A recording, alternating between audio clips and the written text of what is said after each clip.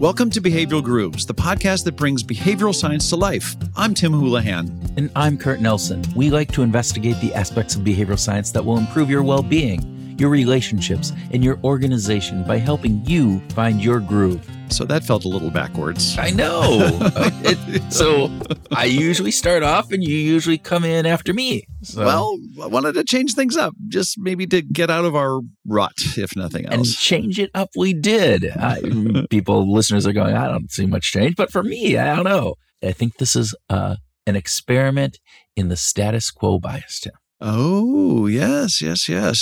And how doing something different might feel a little difficult or uncomfortable from time to time. It did feel uncomfortable. It's weird. I mean, switching that up, not a big deal, but it did. It felt a little bit uncomfortable, didn't it? I couldn't agree more. Yeah. Out of sync. Yeah. So our guest today, talking about uncomfortable, she did something different as well. And I think probably a little bit bigger than changing up who talks first on a podcast, right? Yes. But I think she was a little bit uncomfortable with this change at first, and maybe even longer than that. I'd say she'd probably agree with that. She basically turned her back on what we typically think of as the American dream, one that she had fully bought into. Luckily for us, she wrote about that experience. And our guest today is Manisha Thakor. She's the author of a new book, Money Zen, Escape the Cult of Never Enough and Reclaim Your Life. Now, this book, as well as our conversation, focuses on the challenges that go along with the hedonic treadmill and our evolutionarily based desire to consume. Yeah, it's really a look at that status quo and how we can break out of it. And it was a really good conversation. So I think Manisha shared a fresh perspective. I'm excited for groovers to get into. It's a message that only first-generation immigrants to the United States can fully express in a way that she had it. But I think it's across the board. We tend to fall into this piece. Yeah, I think you're right. And Manisha has, by conventional standards, already achieved the American dream. She's laid claim to a well-paid job and a fine place to live. But she discovered that it really didn't bring her all the happiness that she had hoped for. In striving for this financial and material success, she handed over much of her life to a dream that ultimately became a nightmare. She became a workaholic and discovered that the busy badge just wasn't working for her. The busy badge. Our conversation, however, is not a pity party, but rather a discussion of how to avoid the materialistic snares of the 21st century life and how to pay attention to the hungry ghost. The hungry ghost. That's such a great, wonderful Buddhist metaphor, which, by the way, represents our inability to ever satisfy our worldly desires. And to get back to the busy badge, we're going to discuss how adjustments in your mindset can help you downplay your desire to earn the busy badge. And frankly, it really shouldn't hold much meaning in our life. Agreed. So, Groovers, we hope you'll take a break from your hedonic treadmill. Sit down, relax a little bit with a new world mindset brew, and enjoy our conversation with Manisha Thakor.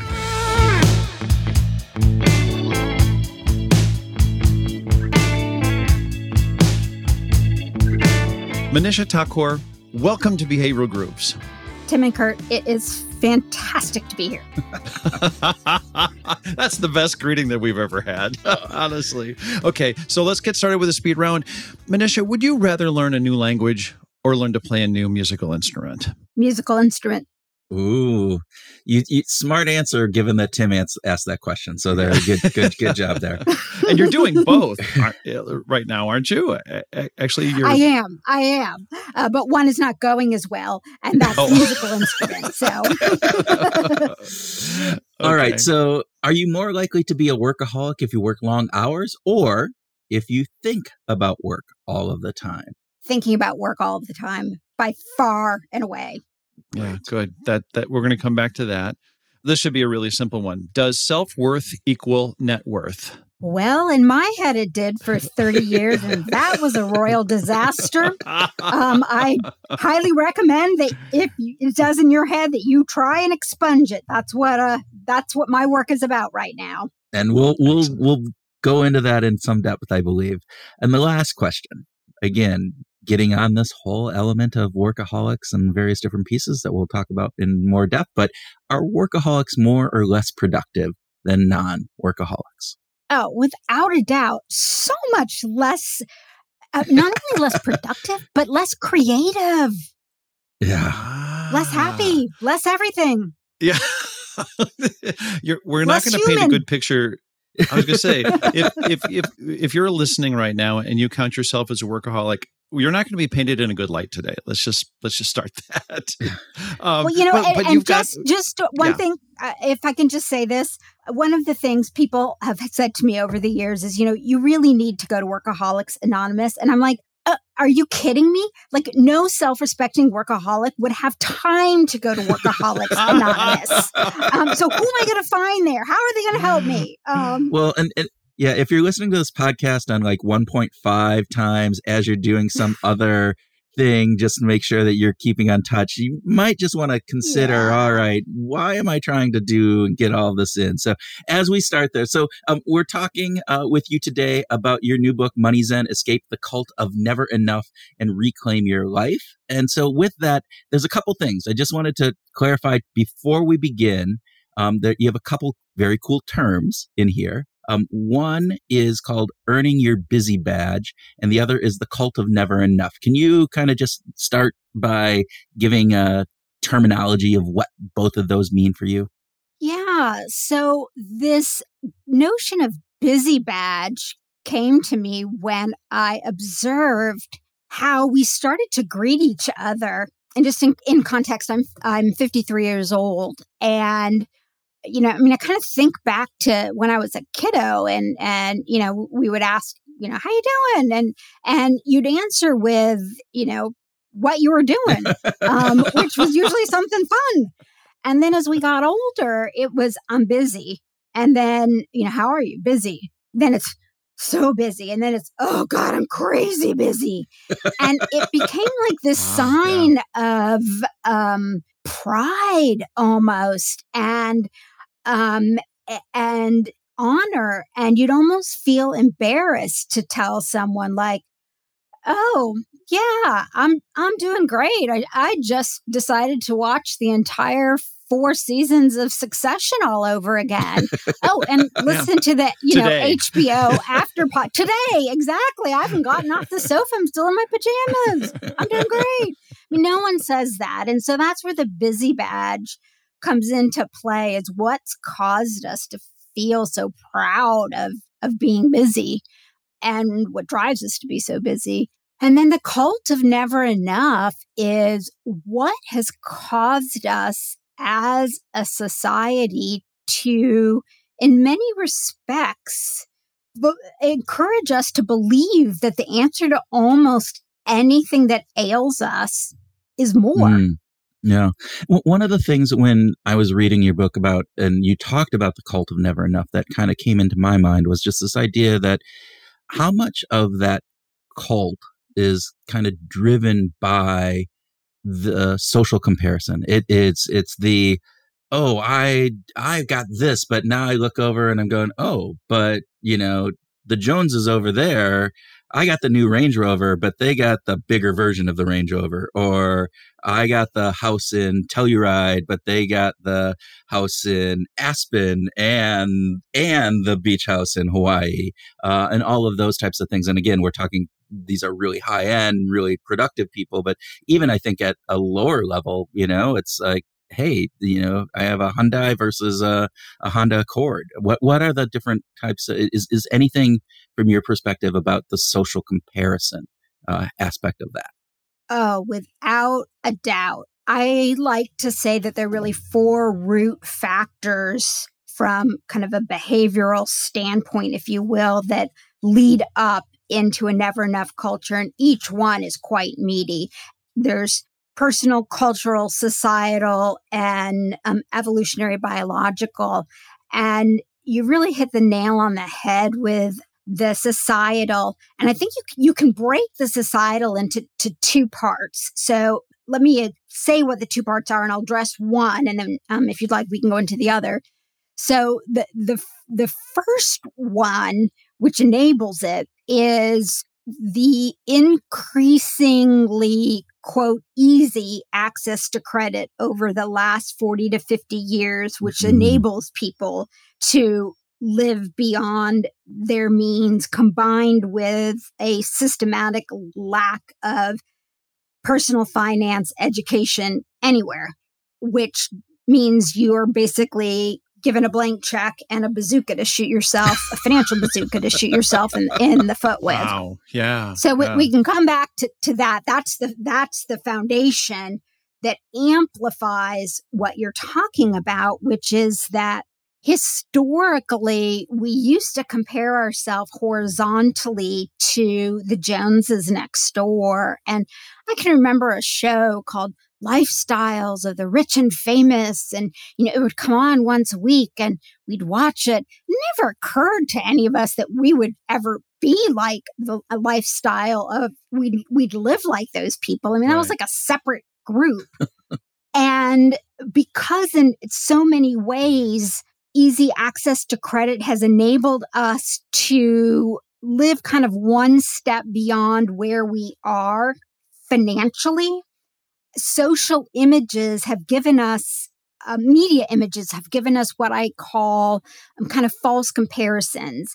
So to give you an example, if you were to take a look at pretty much let's just pick a TV show, and I love royal gossip from the UK royal family. So we'll take the show Suits that Meghan Markle was on. And if you look at that show, it's based on a law firm, and there are a number of paralegals in there who are dressed to the nines. And as a woman, I can tell you, they clearly have custom tailored clothes of the most exquisite fabrics because they never wrinkle, even though the show is in a high humidity city. They have blowouts every single morning because there's no frizz in their hair. Again, in a high humidity city. They have fresh mani-pedis because they're on their computers all day, but their nails are never chipped. And then when you go look at their apartments, I'm like, oh my God. When I kind of did a back of the envelope calculation to see how much money you'd have to earn to dress and groom and go out to cocktails at the level they do, you'd have to earn at least 30% more than those jobs pay. Yeah. Wow. So we have those media images, and then it's exacerbated by what we see in social media. So, from that standpoint of what we see from each other, there's a lot of comparison that is unrealistic that we are looking at. I want to go back. I think that's fascinating. And of course, on one level, it makes sense, right? That today we can just kind of almost accept the idea that these aspirations, this lifestyle of the rich and famous is now aspirational. Whereas 30 years ago, it wasn't aspirational. No one was aspiring to that because it just seemed so far beyond. But today there does seem to be sort of a sense of, I'm not sure what it is, what that sense is, but achievability. Like I can become an internet, influencer just by having some clever TikToks or whatever it is. I'm not exactly sure where people get these ideas, but it is fascinating. I wanted to go back to the earning the busy badge. I love how I think it's a really clever observation that you made of what it was like to be asked, "What are you doing?" And as a child, we might even say, "Nothing. I'm not doing anything." And that was a perfectly acceptable answer. What happened? In your view of this, when did that start to change? It's a couple of different pieces, but I think in one respect, as corporations, as we shifted from a society where we had more community focus, so, growing up, I can remember I would call myself a spiritual person rather than an organized religious person. But there were churches in the town I grew up that were doing all kinds of not just Sunday services, but all kinds of activities. There were volunteer groups. There were really active brownie troops and Boy Scout troops, and there were all kinds of affinity groups, and there people had a sense of identity and community that was outside of their workplace. It was like work, and then there was the rest of your life.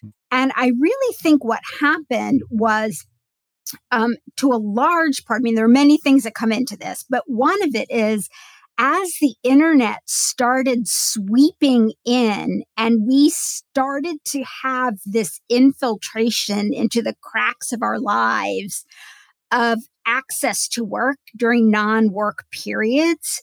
And I can remember when the very earliest BlackBerries came out, and in consulting, finance, the legal world, it was like a real kind of sign of honor if you had you were important if you had a BlackBerry. And the early cell phones came and they were like as big as a brick. And I can remember on one business trip to London, back before cell phones, where I literally had to go into those red British old-fashioned telephone booths if I wanted to confirm a meeting or call and tell someone that I was late, stuck in traffic or something, because there were no cell phones. And and then we stepped into this completely different world where pings and dings are with us 24/7. And so I think it's when that line got crossed and the corporate culture, encouraged it, didn't stop it. 9 to 5 used to be considered a completely honorable and full out giving of yourself to your career. And now that's not. Yeah. Manisha, there's a great, I love that example because I remember very vividly, I was doing a program with a number of different high-level executives. We were down in Augusta, Georgia. It was for the Masters. We had this meeting planned before the Masters were there, right? And this was still at the age where BlackBerries had just come out. It had cell phones, they were there, but BlackBerries were just there. And these guys had these BlackBerries, and we had designed this meeting because we knew they were senior VPs and presidents of these companies. And we made a half-hour break between, every hour we had a half hour because we knew they had to get back and talk. But they were on their phones and they were, texting and doing all these things while we were doing this other big conference. And then one gentleman just talked about his BlackBerry, and he said, I have the ability to go out on my sailboat and still be working. And at the point, he was really proud of this. And at the point, I felt it was like this pit in my stomach that I go, why would you want to be working when you're out? So you're not getting A, you're not working very well, but B, you're not enjoying the sailboat. It's like you lose the value of both. And it just struck me really at a gut level at that point. And I remember that. And I kind of have, over the years though, I've become that person, right? It's like, oh, you go on vacation and you have all your stuff with you and you're doing all this things. So anyway, I fully just love that example because I think it's so true as to part of the reason why this has happened. Well, and I feel like I didn't knit together the two thoughts very well. It's so we used to have community and things outside of work. And then as the technology came in, it brought our work home and pushed out that community. And then work started to fill in the role of that community. There's that wonderful book, Bowling Alone. And it really addresses this. And, one of the things that I've noticed is a woman I know not terribly well, but she had a 60th birthday party. And so she invited her 60 closest friends. And it blew my mind because I don't have 60 friends. Because what I've noticed is I'm very close to whoever I'm working with at that time. And then when I switch companies, I tend to stay in touch for about 18 months. And then you form a new cluster with the new people, they become your new work family. Right. And your relationship with your prior work family Oh, becomes via LinkedIn and hitting likes, and that's it. And you move on. And there's not that kind of continuity, even in friendships. That actually is a great wrap up to that idea, and it is a complicated issue, and one that we're not going to easily undo. To kind of add to that, you wrote that as you sort of discovered that you had really become an alcoholic, a workaholic. Workaholic. Pardon me, Freudian dress. There's not, honestly, it's very, very close. Yeah. Well, when you discover that you have become a workaholic, you're actually doing something that you love. You were really enjoying the work that you were doing. So kind of getting into this idea of the work pushing out and sort of eliminating some of the other social things, that work ends up becoming more important. To what degree do you think we're just putting too much identity into the what I do is who I am? So there are levels to that. I mean, I think we all know that it's comical, right? That when you meet someone new, question 1, 2, or 3 will inevitably be what you do in America. I'm currently obsessed with the Scandinavian countries. I just got back from a trip to Copenhagen. No one asks you that. I also, there have been several studies where, people will be instructed to do a series of dinner parties, and they're not allowed for the first 90 minutes to just ask that question. And then they have to report back, how does it feel?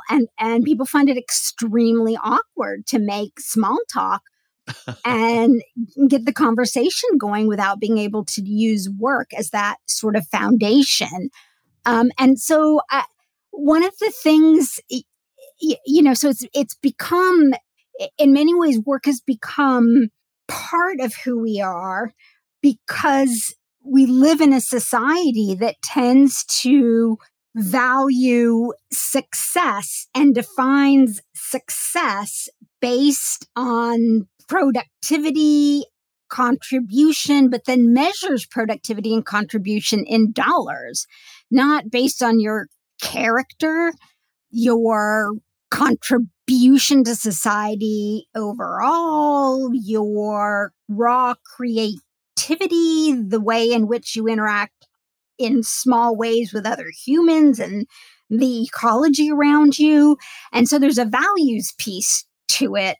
But I mean, I think that, people will ask me, what's the difference between I love my work and I'm a workaholic? And I mean, there are various researchers who have studied this extensively. And for instance, Dr. Melissa Clark at University of Georgia. And what she found were really the defining traits between someone who has crossed the line from I love my work to I'm a workaholic, is that a workaholic feels compelled to work because of these internal pressures. It's compelled. It's not enjoying, compelled. Having persistent thoughts about work when not working, and working what is beyond reasonably expected of the worker based on the established requirements of the job or the basic economic needs of the person, despite the potential for negative consequences on your health, your relationships, etc. And so in my case, I started off liking my work, but at some point I became my work, and I became what my work led to, which was my net worth. It all just kind of got blended together. Yeah. You tell a great story in there about going home for Christmas and, spending 30 minutes in the car ride telling your parents about how much your bonus was, because you can't talk about that with your other people. But, that was the big piece. And, to all degrees, you kind of, you talk about the story about how you went through this transformation, that you basically lived you chased the American dream, right? That dream of success and wealth as it was. But at some point it turned out to be a nightmare. And so where did you come to that realization? And then How did that impact you? If you want to share a little bit about that. Yeah. So one of the things that I've been observing in many different venues, from academic papers to more anecdotal reports from, say, podcasters who interview Fortune 500 executives, elite athletes, elite architects, and other folks at the top of their career, is that 70% of them seem to be driven by some inner childhood demon. And so I want to address that because it can sound like, lollipops and roses chasing after the American dream. But my research in the book and my personal experience has been that's not what starts it. What starts it is typically what psychologists would refer to as a small T trauma that happens before age 25 when your brain is fully formed. In my case, I grew up in a small town in Indiana. I'm mixed race. I was a fat, chubby kid with psoriasis, which is a skin condition that leaves you with scaly patches. Mine were very visible on my elbows and my knees and in my scalp. So I was like a walking, commercial for Head and Shoulders. And I had Coke bottle glasses. And, Indian women tend to have often hair on their upper lip. But my mom is American and she had no idea what to do with that. And, Indian dads don't know what to do with that, and so in India, you know what to do with it. You go get it threaded. And there were no threading places in, I think there were probably 2 Indian families. So, I walked around and people would call me mustache mouth and cow butt. And, it got to the point when I was in 6th grade, the kids were so mean. I didn't want to go into the cafeteria at lunchtime and face the, verbal bullying that I literally walked home and sat under, both my parents worked. My mom was a teacher though, and she got home by the time I was home. So I didn't have a key to the house. I sat under the picnic table every lunch hour, my 6th grade year. And so what drove me was to earn enough money that I would never be put in a position where I had to sit under the picnic table again. And listen, I'm 53 and my voice is still cracking up as I talk about that. And so when you see somebody engage in this, it's really easy to judge and think, oh, that person's greedy. Oh, they're just chasing after money. But oftentimes there's a story behind that of pain. And that's what's driving it. And everybody's story of pain is different. And what's fascinating to me is these stories of pain do not have to be huge stories of trauma, later in my life, I lost weight. I learned about threading, the braces got taken off and, circumstances change, but those memories stick in your head. And so I really want to just highlight that because I think it can be simplistic to say chasing after the American dream without a discussion of why.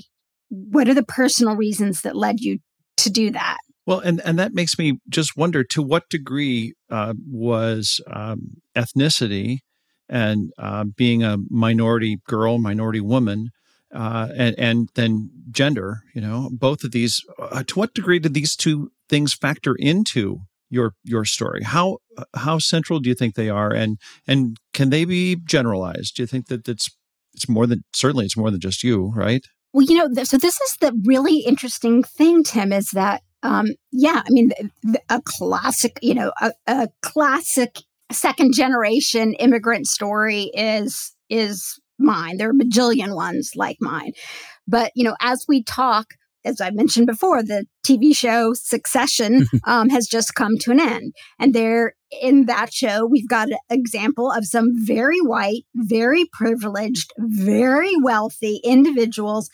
chasing after money and power because they're trying to please a daddy who never gave them love and support and a mother who is completely absent.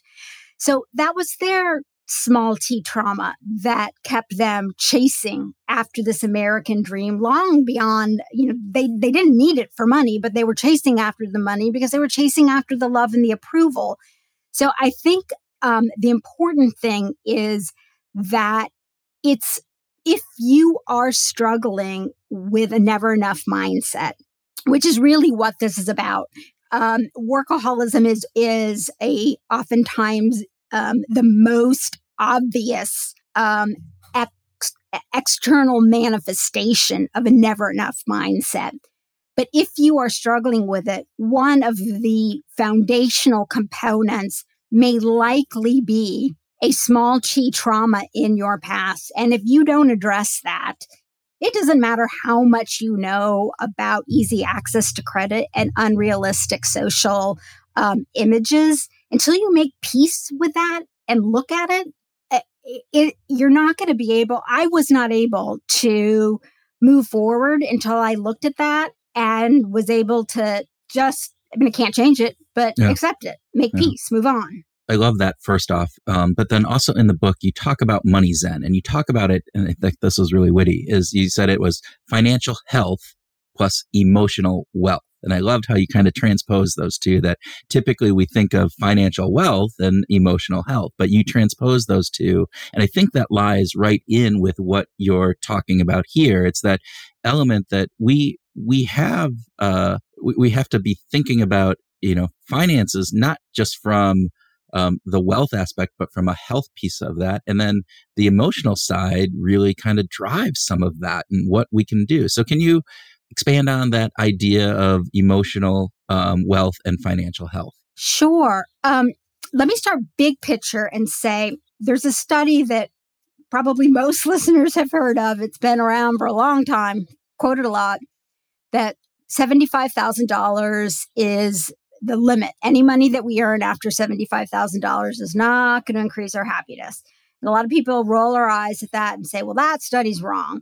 Well, it is wrong. Some researchers from Penn and Princeton have just put out some very compelling data that hits it head on, but it's not wrong for the reason you might think. It's wrong because incremental earnings over that amount do not increase life satisfaction if it comes in the absence of a base of emotional well-being. More money when you do not have emotional wealth to build and use it off of doesn't make you happier. And so that really gets to the essence of what I'm talking about with financial health and emotional wealth at the biggest level. Now, I wish this book could address every issue. I think we have to say there is a wide swath of Americans who we lack social safety nets. They're working 3 jobs and barely making it. And what I'm talking about is not going to solve that problem. That's a whole nother book. And there are many people much more qualified than me to address that. So the comments I'm about to make speak to anyone making a living wage, which is not nearly enough people.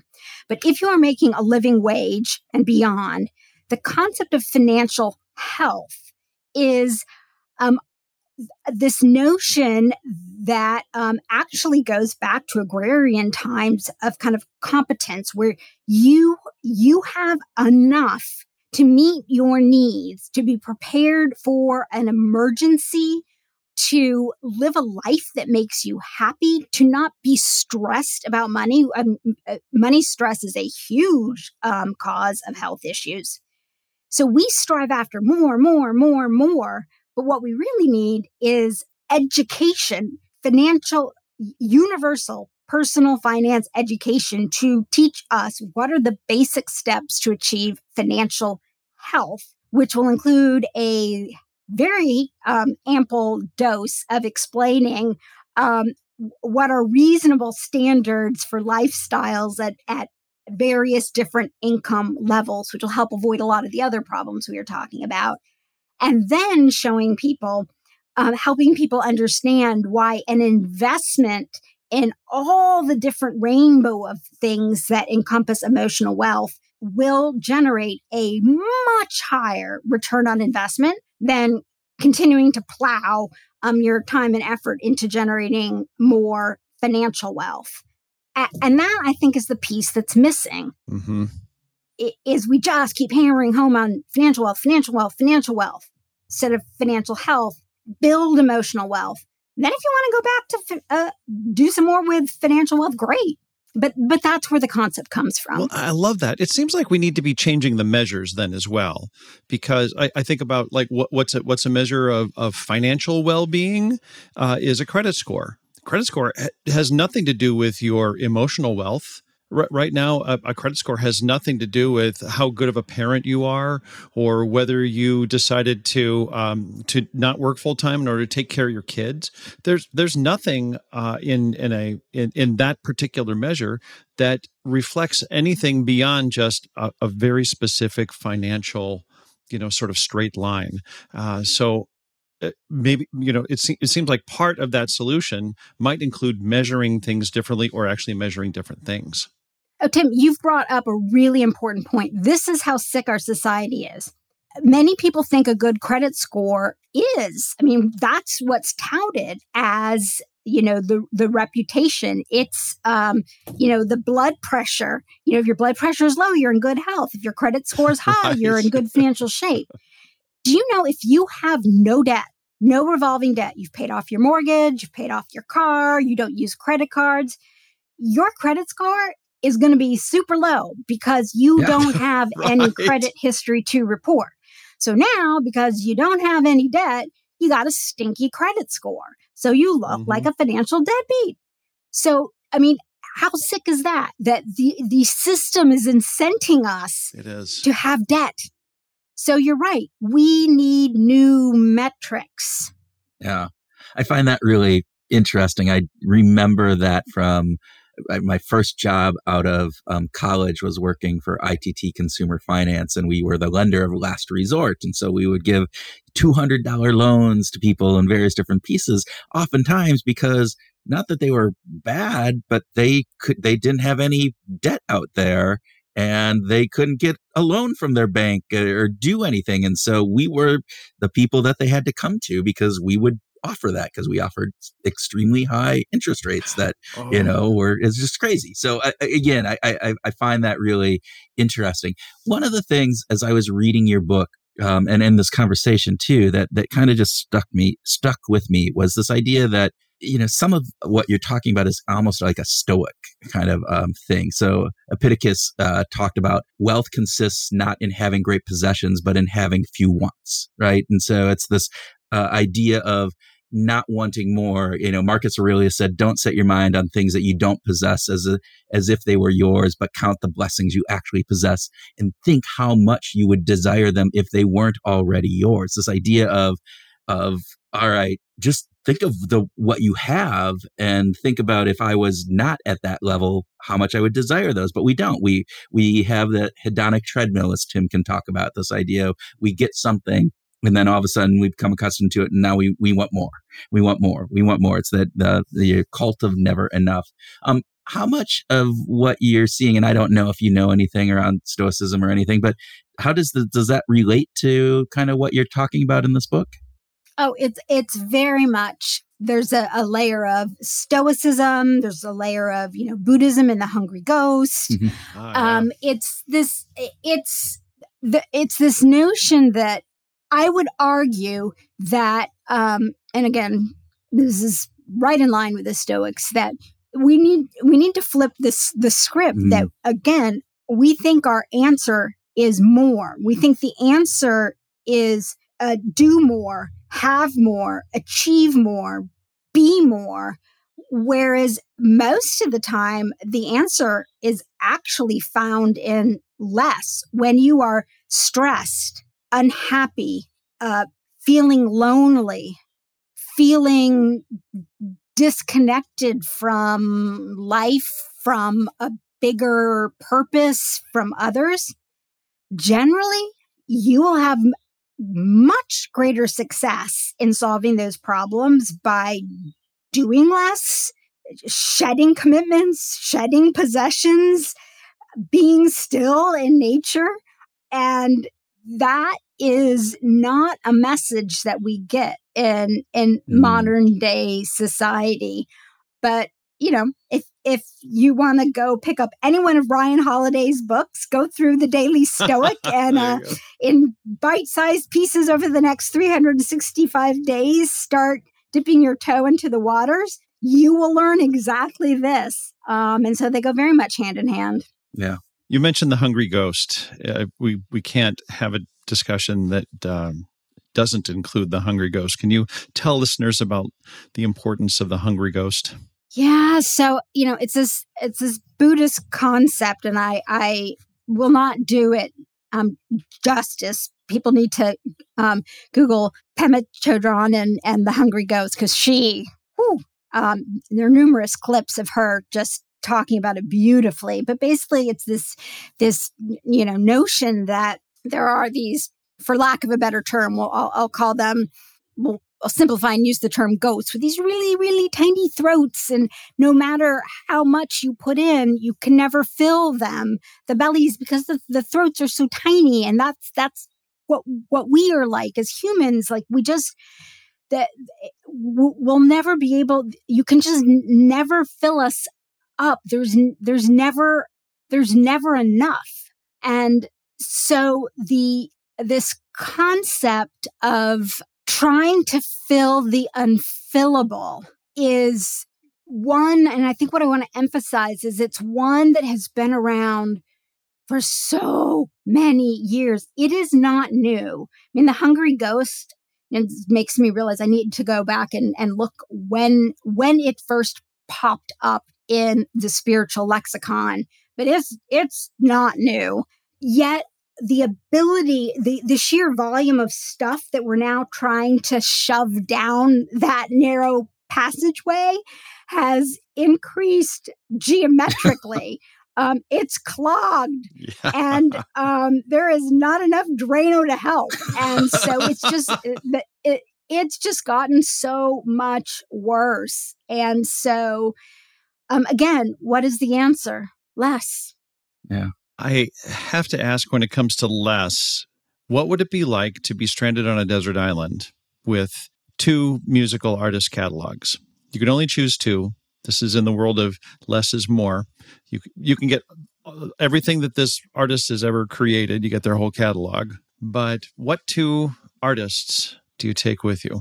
Oh, that's easy. I would have Vivaldi for the morning. Oh. And then I would have Lionel Hampton for the evening. I kind of love that. I that is pretty straightforward and pretty specific. Yeah, you said that you're kind of a lover of Baroque and classical music. How did that happen in your life? I have always been a very anxious person, and this is not something I really go into in the book at all, because I kind of blurs lines. But later on in life, I was finally diagnosed with bipolar 2. One of maybe my next book will be about our mental health system and how horrible we are at properly diagnosing people. But what I found was, if I woke up in the morning and put on classical music, it would soothe my amygdala and my nervous system. Oh. And, back in the day, I would listen to it on my Walkman, and, in the era of Bluetooth, I would put it on, and classical music soothes me when I am anxious as my day starts.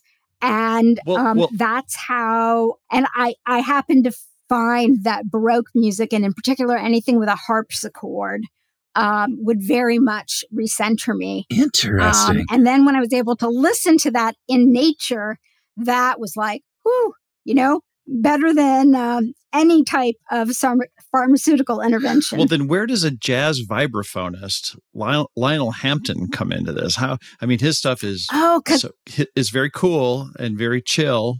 Is that the part that's appealing? Yeah, so I feel like the kind of more harpsichord sounds are the soothing to enter into the day, and the tingy sounds of the sort of celebratory sounds of the vibraphone are sort of the you made it. You made it through the day. It's kind of a celebratory signal. I love it. I absolutely love it. Well, we'd love to celebrate with you on that one. I think that would be something that would be really fun. But Manisha, thanks so much for being a guest on Behavioral Grooves today. We really appreciate it. Tim and Kurt, thank you so much for having me on. And if there's just one thing that I could share with listeners, if you are wondering or scared how close you are to me, or how close you are to already being a person of Money Zen, I have a fun quiz. You can go to moneyzenquiz.com. And it's just a handful of questions, but it actually will give you a remarkably perceptive sense of where you fall on that spectrum to being in the cult of never enough, to being closer to that ideal state of financial health and emotional wealth. And so again, it's moneyzenquiz.com. We'll make sure we link to that in the show notes so people can just click and take that along with all the other ways to get in touch. But thank you again.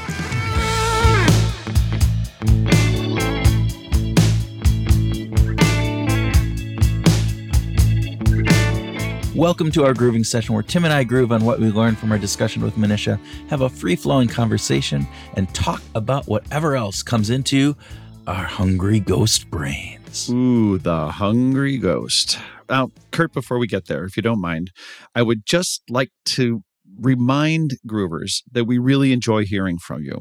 This is a vibrant community, and we always appreciate your ideas, your reviews, and the ratings that you give Behavioral Grooves on whatever podcast app you prefer. So please take a minute to share your thoughts on social media. It goes a long way in helping other people learn about Behavioral Grooves. Okay. All right. Well said, Tim. Well said. That's really good. I would ditto all of what Tim said and just say, you know what? You're not too busy to go and leave a review. You could be busier and write a review for us, and that would be good. So then you'd be too busy if you start writing the review. But people need to just redefine success, and success is writing a review, a positive review for Behavioral Grooves. That if I could do that today, that would make my day a successful day. Give a little. It's about giving back, not taking, right? All right, where do you want to start? Well, let's start with redefining success, because I think that there's an underlying current throughout this conversation and throughout the book, and part of that, in my perspective, right or wrong, is that we have, as a culture, as a society, have really looked at success through the eyes of money, power, all of that, to the detriment of some other aspects in our life. And if we're chasing that dream, sometimes even when we get it, as Manisha said, it's not the dream that we thought. It is a nightmare. Yeah. I also am reminded of a conversation we had last night with a colleague that we've known for many years who is from the Netherlands. And while certainly this idea of materialism affects most of the Western societies and the Western cultures, and I think it's fair to say it's available to people all over the world, that even in Southeast Asia or Asia in general, it certainly can be seen. Materialism and the desire can be seen there. It is particularly pronounced in the United States, right? And I really appreciated Manisha just going through that journey and recounting all of that as a first generation immigrant, and and sort of calling attention to, it's like calling bullshit on this whole thing. It's like, why do we have to, as a culture, continue to reinforce these myths that your life is literally better with all of these things? Because we can't have all those things. It's the stories that get told. It's those rags to riches. It's who was the author in the early 19th century? That was Horatio Alger. Yeah, I mean, that was built into the DNA of America. Pull yourself up from your bootstraps and take yourself from this poor, miserable, element in the slums to being rich and powerful and happy. And there's an aspect of that. There's an evolutionary aspect of always wanting more. Yes. We can talk about that. And I think there is value in striving. The piece that I think is interesting is, what are we striving for? Yeah. So this idea that success and the measure that we look for success is monetary or power or fame, I don't know if those are the right measures. Yeah. I don't know what to say about that other than just to say, at this point in my life, I think that chasing power and fame are not worth chasing. And I haven't achieved either of them. So you are a micro influencer, Tim. What are you talking about? You have fame. But unlike Manisha, she achieved remarkable financial success and power and recognition. And I think that we still have to have this median, this base of income. We need financial security. Yeah. We need a certain amount of recognition in our lives. We need a certain amount of power and agency so that we can feel like we're making our own decisions. Those are all important. And without those, if you don't have that ability, if you're living an impoverished life, that's a different experience. Well, and Manisha brings up one. She talked about 4 measures, right? Financial, caregiving, power, recognition. And I think within caregiving, that's the one we often overlook, and it's a very important one. And again, it's this redefining what success is and how do we take those into place. I would almost say that there's relationships, there's this element of social, there's this element of having meaning and creating value in the world. And again, all of those can be a shift from what this power grab, money, fame element is. And I think that is where it's difficult. Again, going back, our beliefs about this, what is success, becomes the status quo. And it's driven both by the history, the culture. We buy into it. Manisha talked about this idea that she bought into this, and it's reinforced through the social pressure, right? Agreed. Yeah. Agreed. I want to switch over to the busy badge. Ooh, I got the busy badge. I'm a busy beaver. There you go. You are. You literally are. Of course, the question is why, and then my underlying question is, at what point in time did everybody just start answering the question, "How are you doing?" with "I'm really busy." Right? What? Like, isn't it? It's kind of silly, right? How are you doing? Oh, I'm really busy. It's not actually answering the question. It isn't. But doesn't it? I've caught myself after doing this interview. I've caught myself a few times now, at least, where somebody is, "So how you doing?" "Oh my gosh, I'm just so." "Oh wait, I'm going to say, crap, I'm super busy." And I tend to still do that because I've already started, and then I'm just committed and I got to follow through, right? So, but it does come to mind where you have to think about, why do we respond? They're not asking you, "Are you busy or are you bored?"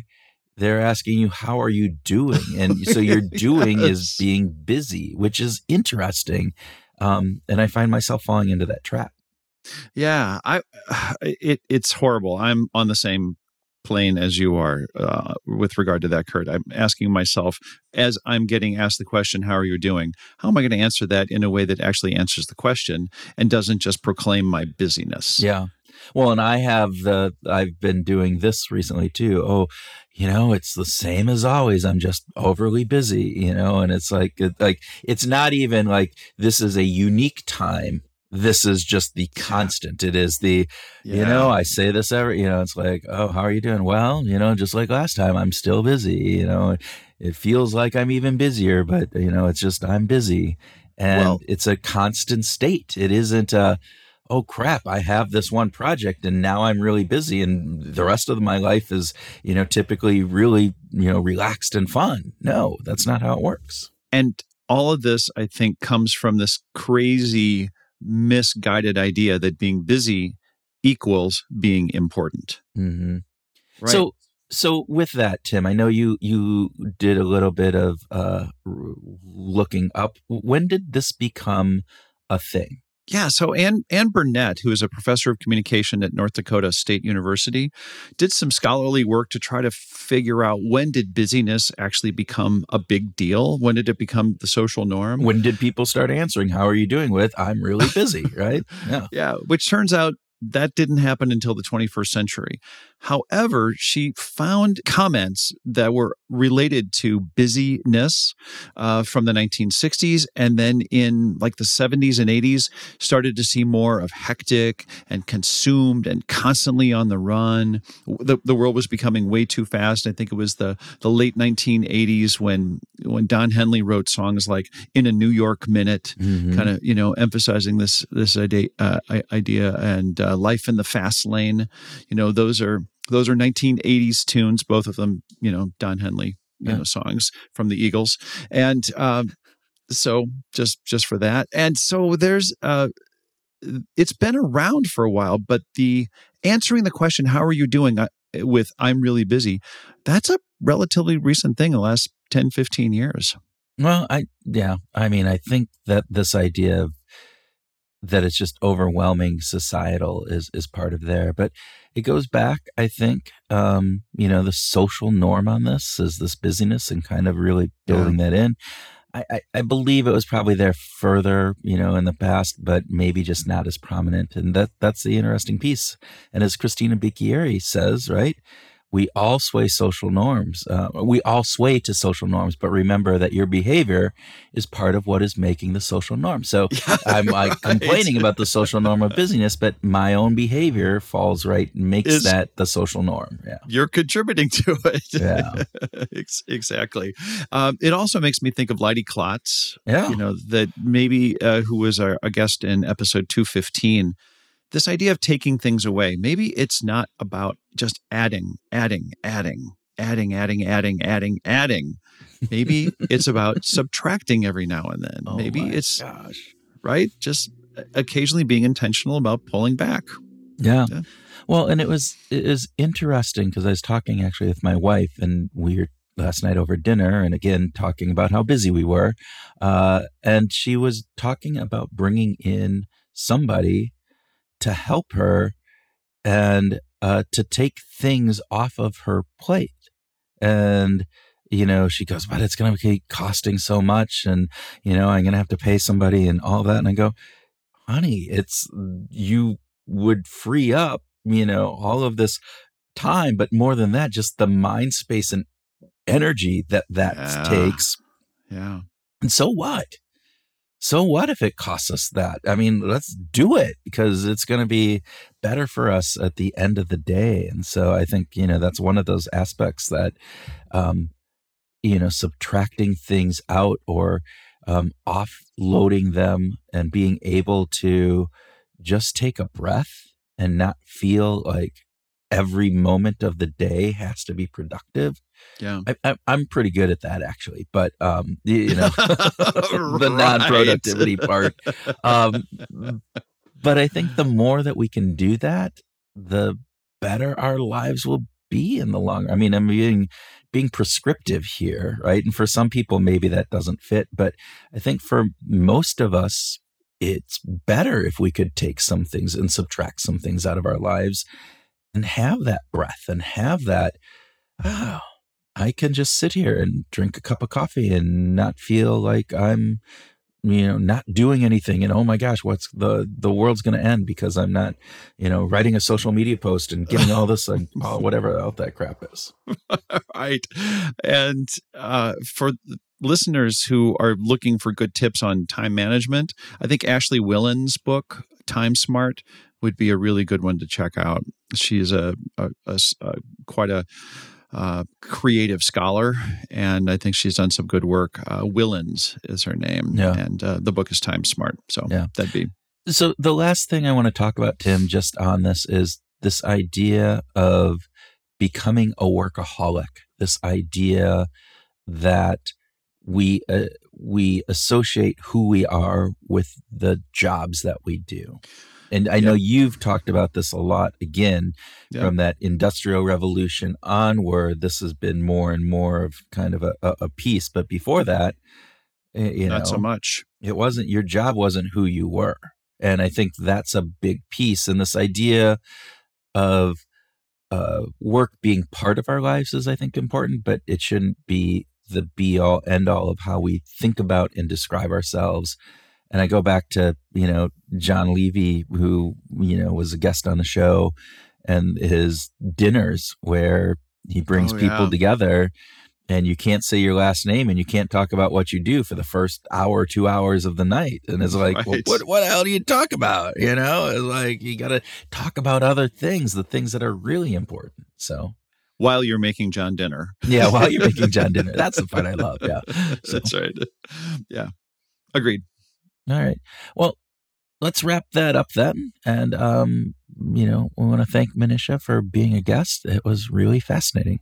It was. It really was. And again, Groovers, we always appreciate your ideas, as well as your reviews and ratings that you give Behavior Grooves on whatever podcast app you prefer. Very true, Tim. I couldn't have said it better myself. Ah, yes. And I'd like to add that if you have ideas for shows, either focused on biases in decision-making or authors with great books, researchers with cool ideas, or practitioners that are doing great work in applying behavioral science insights, just give us a shout. We'd love to hear about those and to add those to the people that we get to talk to.